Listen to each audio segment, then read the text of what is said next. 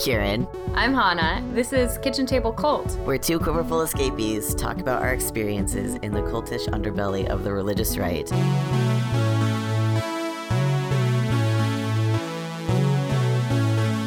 Good morning. Good morning. How was your weekend? Oh my god, I do not have enough coffee right now. Good, but intense. For our listeners, Hannah, was just at the Unite the Right to counter-protest and protest yesterday with my good friend Robert Evans of Behind the Bastards podcast and a couple others. And we were up at the front at Foggy Bottom when the Nazis got off the metro, and we followed them on their walk to the White House, and we stood and watched the Antifa come in and get surrounded by cops, and we were there. There's a great moment where, like, someone ran down the field into the crowd with a Black Lives Matter flag at the exact same time as the thunderstorm started. Oh. So there's this, like, the sky just, like, cracked with lightning as the crowd was cheering for this guy with the Black Lives Matter flag running into the crowd. Oh my god. And the guy I was with was like, so there's a hoodoo god of thunder and lightning, and he's all about slave revolts, and I think he's just endorsed this protest. So that was pretty great. That's beautiful. Yeah, but if you guys want to listen to more of that story, I'm over there at Behind the Bastards by Robert Evans, and I'm one of the guests talking about our experiences at the protest. Nice.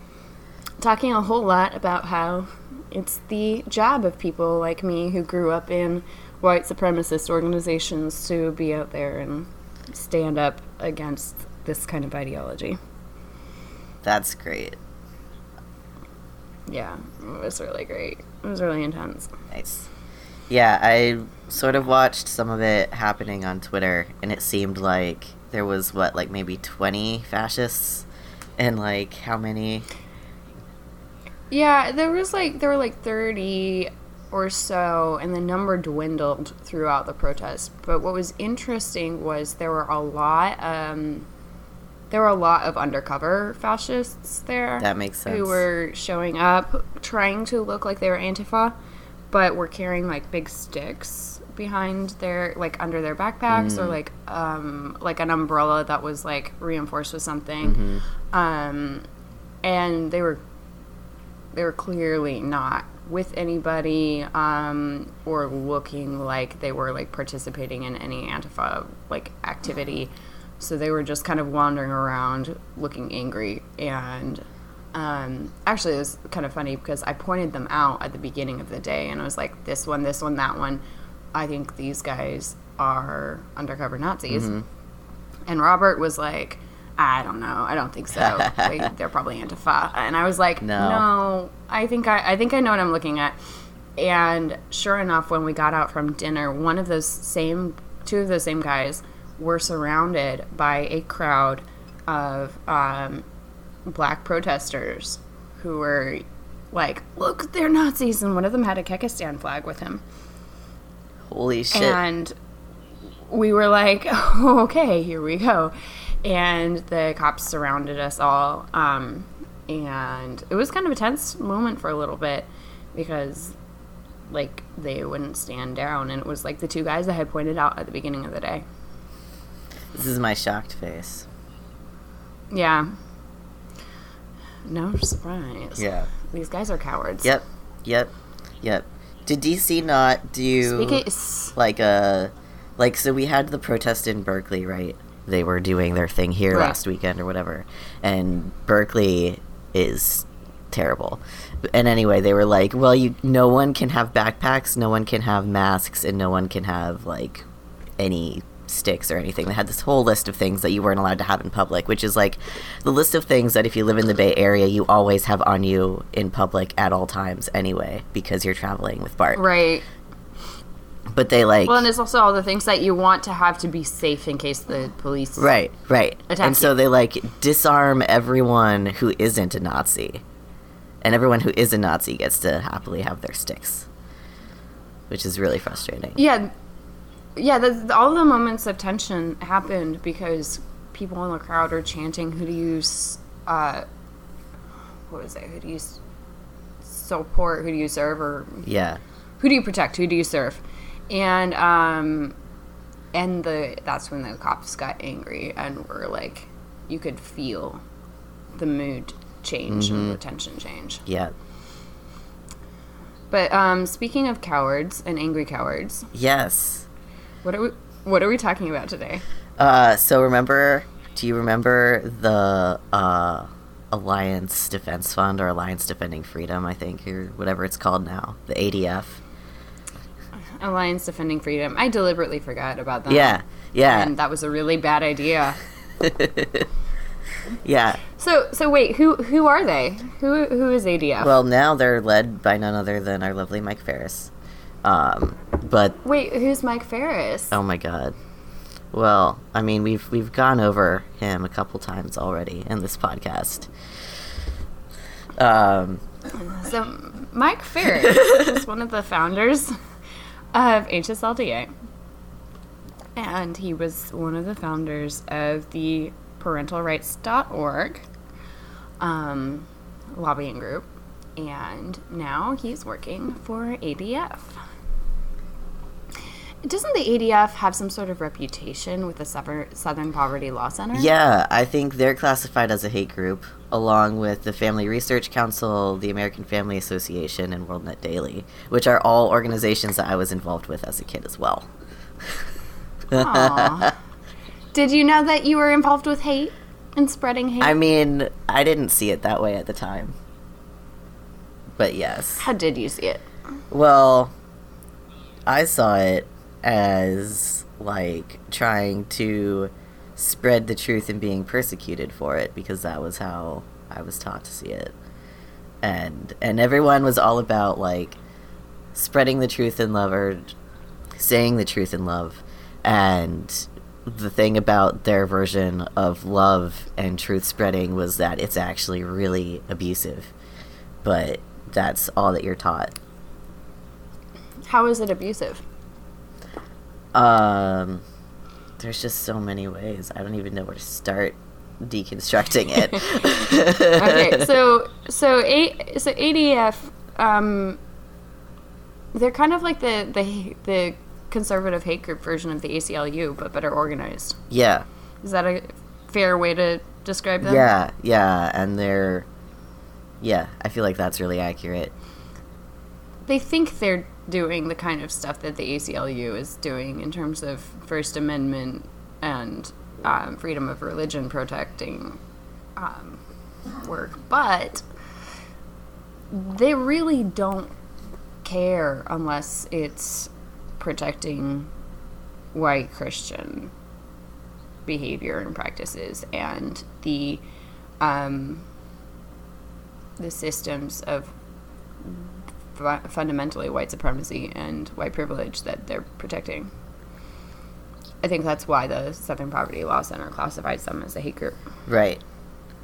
Well, and they, just spend so much time advocating for, defending, acting against queer rights and, reproductive rights and everything that we've been working so hard to, keep. So, if our listeners aren't familiar with ADF, what kind of cases have they been involved with recently that our listeners might be familiar with? Now I'm looking up all of the news stories again. They defended Hobby Lobby, right? So they were part of the Hobby Lobby thing. Hobby Lobby. Who else did they do? The Little Sisters of the Poor. Yep. Trinity Lutheran, which was about public money given to a church. And they protected crisis pregnancy centers, so they can continue with their lying to pregnant people. And the recent case where you had a baker refusing to make a cake for a gay couple, that was an ADF case. Yeah. A lot of the great cases that involve like queer people or women wanting basic human rights, they're very much actively like defending the opposition to it. So they're just representing people who are like, no, we want to discriminate against queer people. We want to discriminate against women. Right, and it's kind of like we were talking about with the trap laws and the pro-life movement, where they're trying to create so many different situations where bureaucracy is used against actual liberty to protect the priorities of these conservative groups, that it's really hard to like keep track of them all. We have a lawyer friend who's one of our group, and they're not at liberty to come join us on this podcast. And by of our group, I mean a quiverful escapee former fundamentalist. But they were talking a lot about why ADF is important for us to be aware of. And the term that they used was whack-a-mole. Like, ADF will flood the courts with really small, trivial cases on all of these subjects. And it's really hard to, like, pay attention to them until they end up, like, at least one of them will end up in the Supreme Court pretty much every year, as trying to reinforce these same priorities. And it's been working pretty well, I feel like. Jeff Sessions' like religious liberty task force thing or whatever, his announcement speech was at a thing that ADF was like behind, right? Yeah, so was it last weekend? God, last weekend or 2 weeks ago? It was recently. So, yeah, there was a religious liberty summit, and Sessions and ADF functionally co-hosted it. And, of course, Sessions has been groomed by ADF for forever. This is part of why he's so evil. And they were talking about religious freedom issues and parroting all of the priorities of ADF. What were some of the stuff you read in this speech? A lot of it was like... It was like reading Mike Ferris's con law introduction. Because so much of what he pulled... Yeah. So much of what he pulled was like from... like Mike Ferris's, like, the U.S. was founded on Christian principles. We were meant to be a Christian base, or like a Christian country, and now we're falling apart. And apparently, nuns are forced to buy contraceptives, and that was just a thing that he said with no evidence that just stood on its own in the speech. Yeah, I think he must be referring to the Little Sisters of the Poor, where Catholics are required. That would make sense. Comply with like their employees if they want contraceptives, being able to buy them. Right. Yeah. Yeah, and a lot of his speech is just like reiterating basic, like, everything that I learned from Mike Ferris's con law class. I was like, religious liberty is the one thing. One of the things in his speech is, in short, we not only have the freedom to worship, but the right to exercise our faith. The Constitution's protections don't end at the parish parking lot, nor can our freedoms be confined to our basements.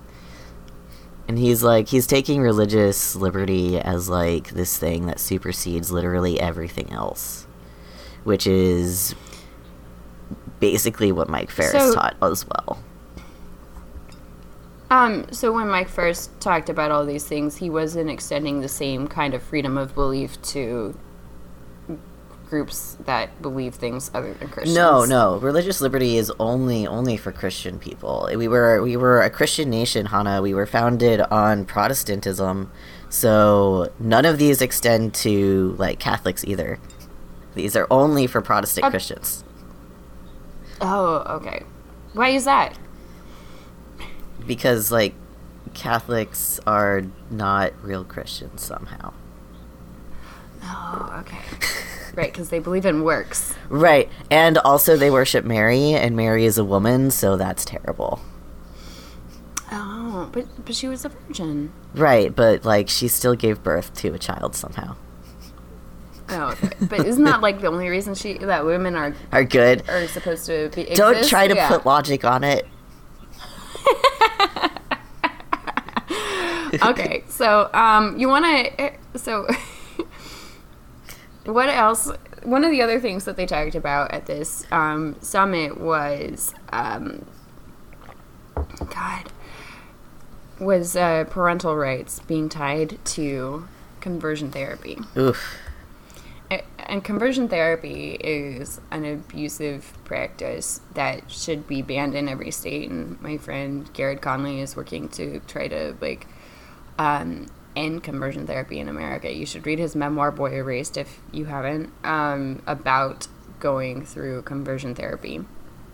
But it's the Miseducation of Cameron Post is also coming out right now about the same thing, where it's like basically send your kid to camp to pray the gay away. Mm-hmm. Because being gay is something that can be quote unquote cured.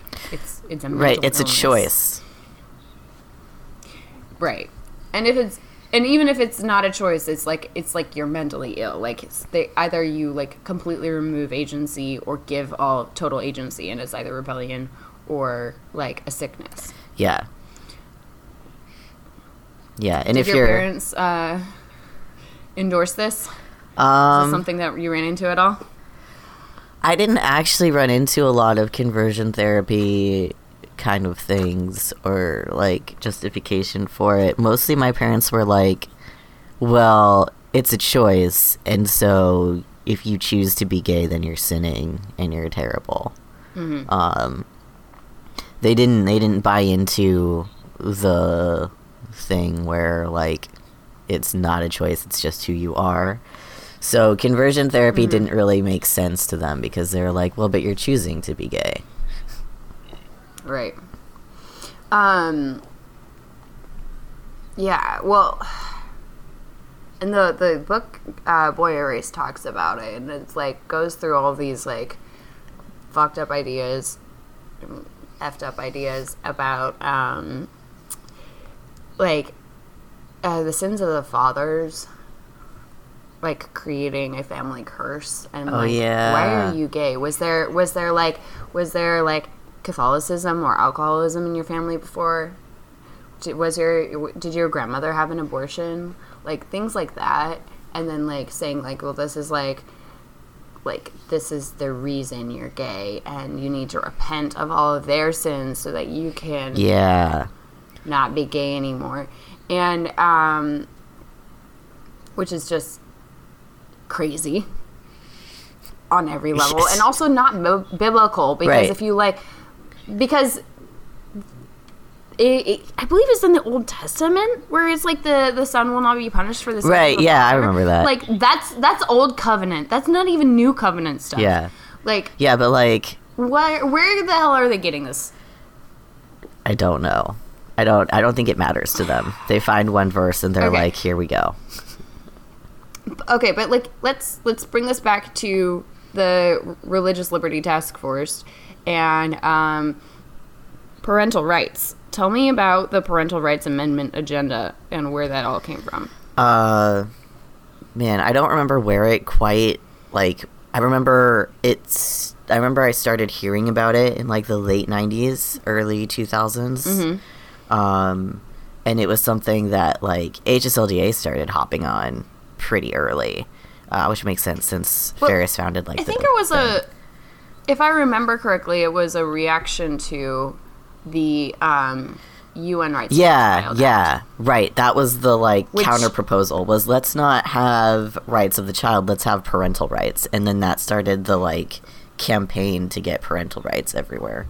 Which the U.S. hasn't ratified the UN Rights of the Child Act, which is that if you've read it, I encourage you, if you grew up fundamentalist and homeschooled, go read the UN Rights of the Child Act. It will make you cry. Because So, serving in Peace Corps in Kyrgyzstan, one of the things that we had to do for our teacher training was read the UN Rights of the Child Act, because Kyrgyzstan had ratified it, and we needed to be aware of our responsibility to children as creatures having rights. Oh my God. Before we entered the classroom. Can you imagine? It's actually... I mean, you can. No, I can't. But, like... It's both, like, heartwarming. Like, reading that document is just, like, therapeutic for me now. Because if I had that kind of... If I had been aware that I, as a person, had that kind of dignity when I was a kid... My life would be so different. Right. My self-confidence would have been so different. Well, that's exactly why we can't have it here. Because they don't want that. Right. So, because children are pawns and property, HSLDA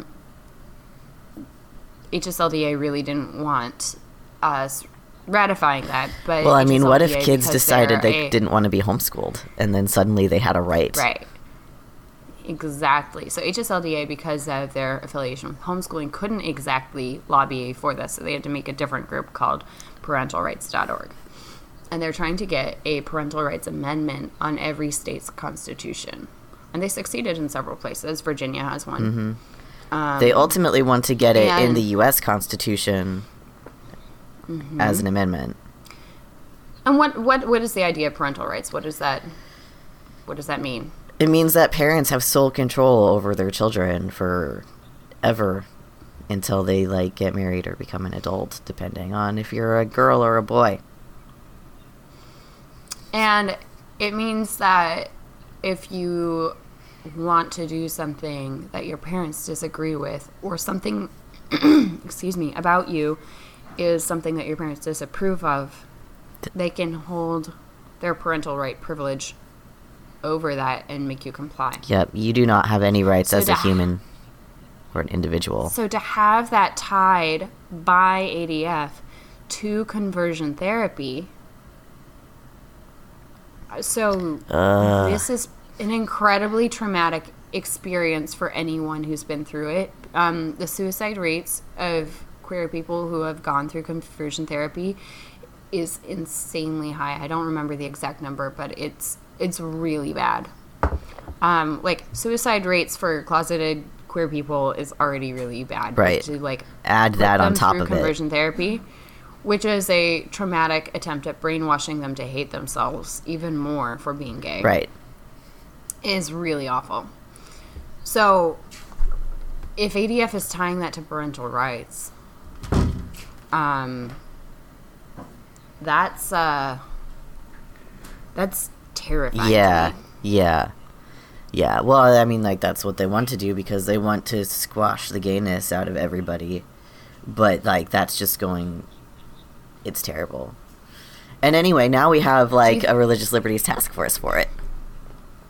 So what is this something that we wanted back when we were in the cults? I mean, I don't think we imagined it, like, with this specific face, but it is definitely in the vein of what everyone was working towards. Like, they want to criminalize gayness, they want to squash gayness out in children before they have a chance to even, like, express it. I mean, like, there is a non-small contingent of people who still believe that queers should be stoned to death. So, this is very much in that vein. And rebellious sons, too, right? Right, and you know, any daughters who stray. Yeah. Well, let's take a quick break and talk about the Religious Liberty Task Force some more.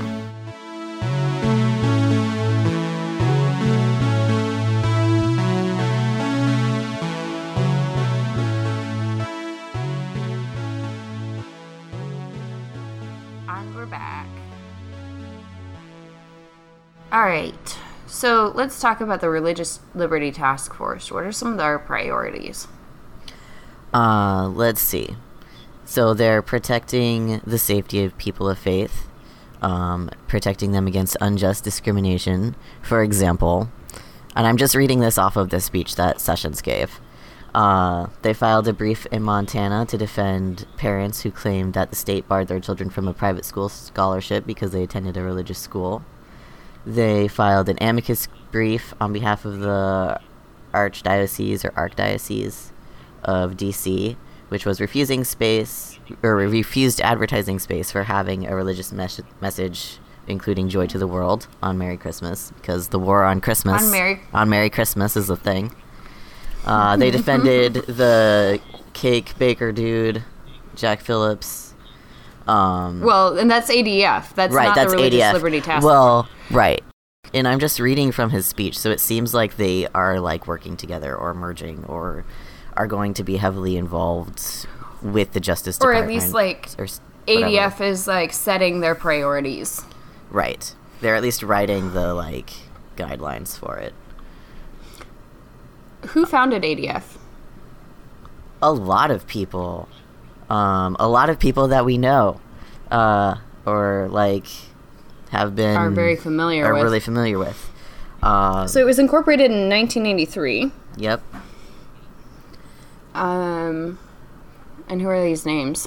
Bill Bright, who started Campus Crusade for Christ, which was like a huge thing in all the churches that I went to. For like their college students. Yeah, it's really big on college campuses still. Yeah.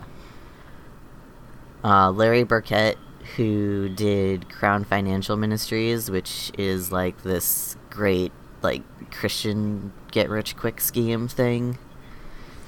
Well, it's a multi-level marketing scheme about like how to financially plan for success, basically. Right. Which is not the same as Dave Ramsey, but same idea-ish. But it's kind of the same idea as Dave Ramsey stuff. Right. James Dobson. It was... Who is James Dobson? Remember Adventures in Odyssey? That was probably the most benign thing he ever did. I know. Yeah, I remember Adventures in Odyssey. Yeah. So James used to get Dobson, up on Saturday mornings to listen to it. Me too. I used to I had the Focus on the Family little radio that they made personally that only played their station or whatever, that also played Adventures in Odyssey all the time, and I would sometimes put it under my pillow and sleep with it so I could listen to Adventures in Odyssey and not get caught. So your childhood girlfriend was Adventures in Odyssey? Obviously. I mean, it was Connie. I had a huge crush on Connie. It was Connie. Yeah, didn't we all? I know. I kind of liked Eugene, but he was also kind of a dweeb. Yeah, I had mixed feelings about Eugene, but I was so here for Connie. So, James Dobson wrote a bunch of parenting books that were used against us as kids. Yep. Not quite as bad as the Pearls, but still really bad. And if you want some really excellent coverage on what exactly James Dobson's parenting methods were, you should go read Libby Ann's blog, Lovejoy Feminism. She has a lot of chapter by chapter kind of deconstructions. Deconstructions of those, and Focus on the Family really promoted a lot of the same ideas that Focus on the Family is like the gateway drug. It's it gets you in because it seems benign, it seems pretty chill, it's real palatable, and so families who just go in, it's in every mainstream church. Every church has Adventures in Odyssey. Every church has Dobson's child rearing books, and he's really fundamentalist, but he frames it so it's very palatable to mainstream people, so they get sucked in pretty easily. Yeah. And then you have D. James Kennedy, who founded Coral Ridge Ministries. Yep. He was a really popular TV pastor. My parents watched him every Sunday, all the time. I wasn't familiar with him. Yeah, he used to. I think he also had a radio show. What was his shtick? I mean, just your, same run-of-the-mill, evangelical, conservative, fundamentalist preaching. He had a really deep voice. He wore a robe and the little scarf thing. He was fancy. It was he was Protestant, but he looked not Protestant. It was weird. He had an interesting dynamic. But like otherwise, very much in line with Focus on the Family and everybody else. Like all the same, Right. complementarianism, all that. And are they having a scandal right now? Are they? They should be. I don't know if they are or not. But I feel like Grace probably. Oh, I know who this is. Okay. So, Tullian Chidovan, and I'm probably mispronouncing that last name, who is Boz's brother, Right. was affiliated with Coral Ridge and was a sexual predator there. And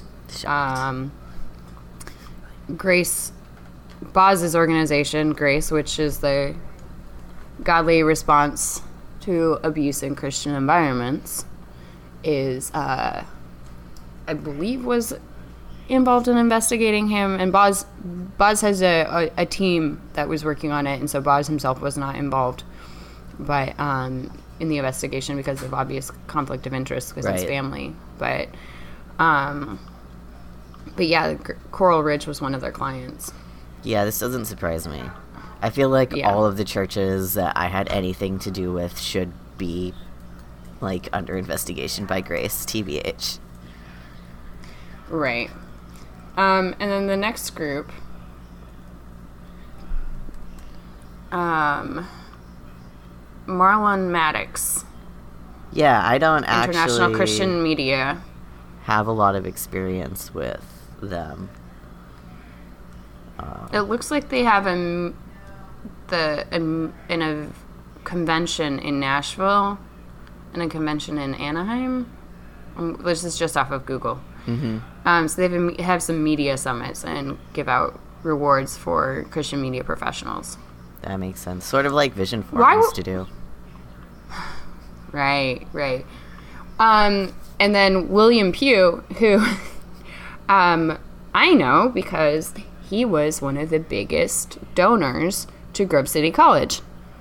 And Grove City College is the school that was the flagship in the Supreme Court case about whether Christian universities could be religiously exempt from complying with Title IX.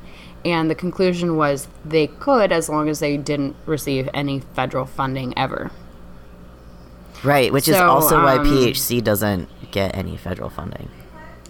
And Bob Jones and Pensacola and all these groups. So they can discriminate against gay people and women as long as they don't take federal funding, which is sketchy. So William Pugh was a pretty rich guy, I believe in Pittsburgh. I can't remember where he made his money. I feel like it was in oil, but I'm probably wrong. But there's like buildings named after him all over Grove City College's campus. There's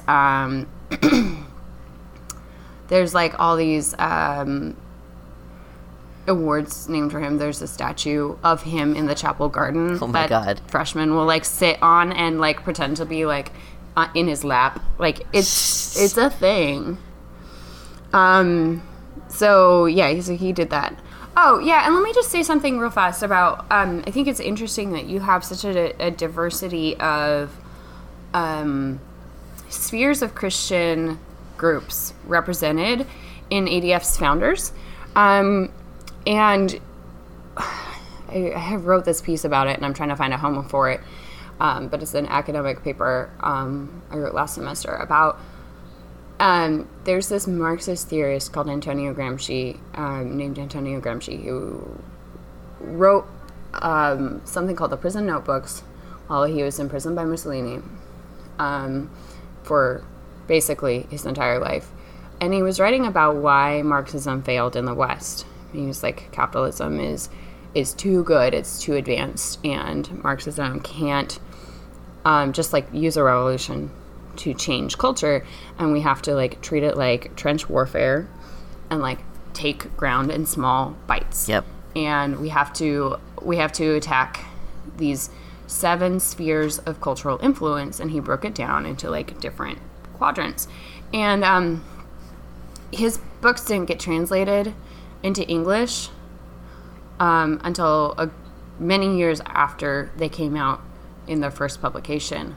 And when they finally came out, around that same time, you had Bill Bright and Francis Schaeffer and someone else, and I'm blanking on his name. But these three Christian evangelical leaders come out with like this idea of like, God told me in a vision or in a, well, I was praying or whatever, but God told me that this is the strategy to enact cultural change. Fascinating. And it exactly parallels Antonio Gramsci's ideas. Yeah. So these guys are all very smart people who are not above stealing ideas where they find them. And Bill Bright had an economics degree, so I'm sure he was reading Gramsci. So these guys were taking Marxist theory about how to enact cultural change. And you have this is like what Vision Forum was all about. Vision Forum like had like these like here's our like 7-pronged approach for like making America a Christian nation again. Yeah, well, and if we think about it, here's like everything, like it's sort of like it was entirely organized that way, because you had all of these different organizations with all these different facets. So like Vision Forum was media, and HSLDA is like legal reform. It just basically everything Mike Ferris touches is like enacting legal change. PHC was education. PHC was education. The way that they like trained people with Generation Joshua and Team Pact and such to run for very local races was local governments and then branching out. So that makes sense. Yeah. And our lawyer friend, they are not a law student. Our genius barred lawyer friend, they were talking about Blackstone. Blackstone, what's the full title of it? Right, which is like this sort of like law Blackstone Fellow Program. Yeah. Yeah. So they recruit lawyers. They recruit young lawyers to go to their training course in Arizona to get, like, they fly them out and they pay them and they get them first internships, and they basically shepherd them into creating, working toward ADF's agenda. And it's like, it's something that other like law schools don't offer in the same way. Well, I don't know that other law schools don't programs. offer it in the same way. Well, I mean, but it's not paid. They give you a lot of money. As there's not paid internships. So the Blackstone Fellow Program doesn't seem to be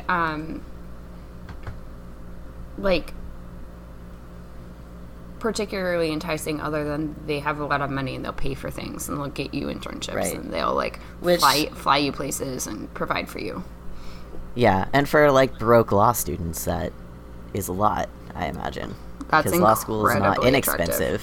Yeah, no, that's incredibly attractive. Yeah. So it seems enticing, and they get a lot of new recruits that way. PHC basically funnels people. I imagine that like Region and Liberty also funnel people that way, since they also have like law programs and are sort of in that vein. Yeah, I'm sure that they're everywhere.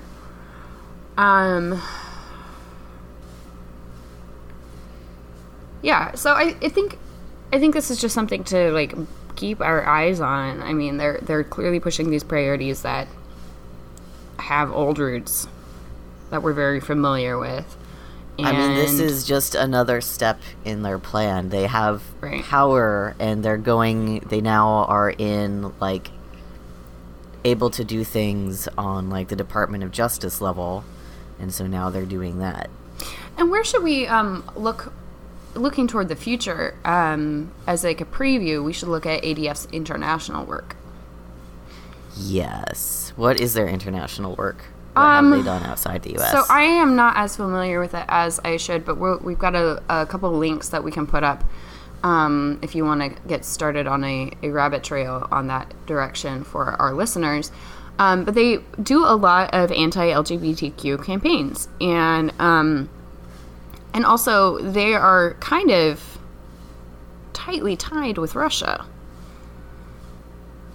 This is my surprised face.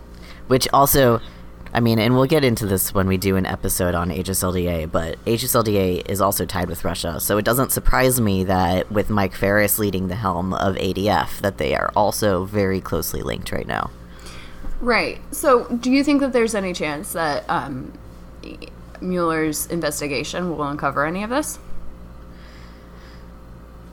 I mean, it probably will, but whether or not anyone cares or whether or not that gets out is another question entirely. Yeah, I think these guys have been covering their tracks for 20, 30 years. Yeah. I mean, like, HSLDA started, like, I remember the shift in, like, the late 90s, early 2000s, when, like, HSLDA was like, oh, Russia is terrible, they're evil, and then suddenly, like, Putin came in and hated queer people, and then HSLDA was suddenly, like, real buddy-buddy with Russia, and then over the last, like, however many years it's been, they've been going to Russia, trying to get homeschooling done there, they've been working closely with Russia. Right, so they've had a lot I feel like that's gonna, like, it hasn't been hidden, it's in their court reports, like, you can find it on their website, so there's obviously ties there. And for our listeners, if you're not familiar with HSLDA's court report, it's their magazine. Is it monthly? It's their magazine that they put out. It's monthly. Yeah, it's their monthly magazine that they put out about the state of homeschooling. Yeah, so like Russia's through there. You can search it, and you can search like Southern Poverty Law Center under their ADF page. You can search for Russia and their connections to Russia, and it's pretty extensive.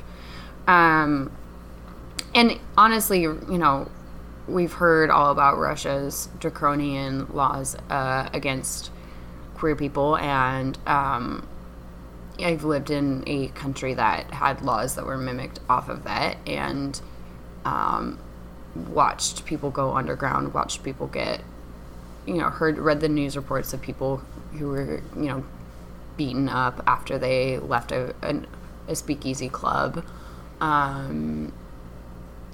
It's just, this is where they want us to go.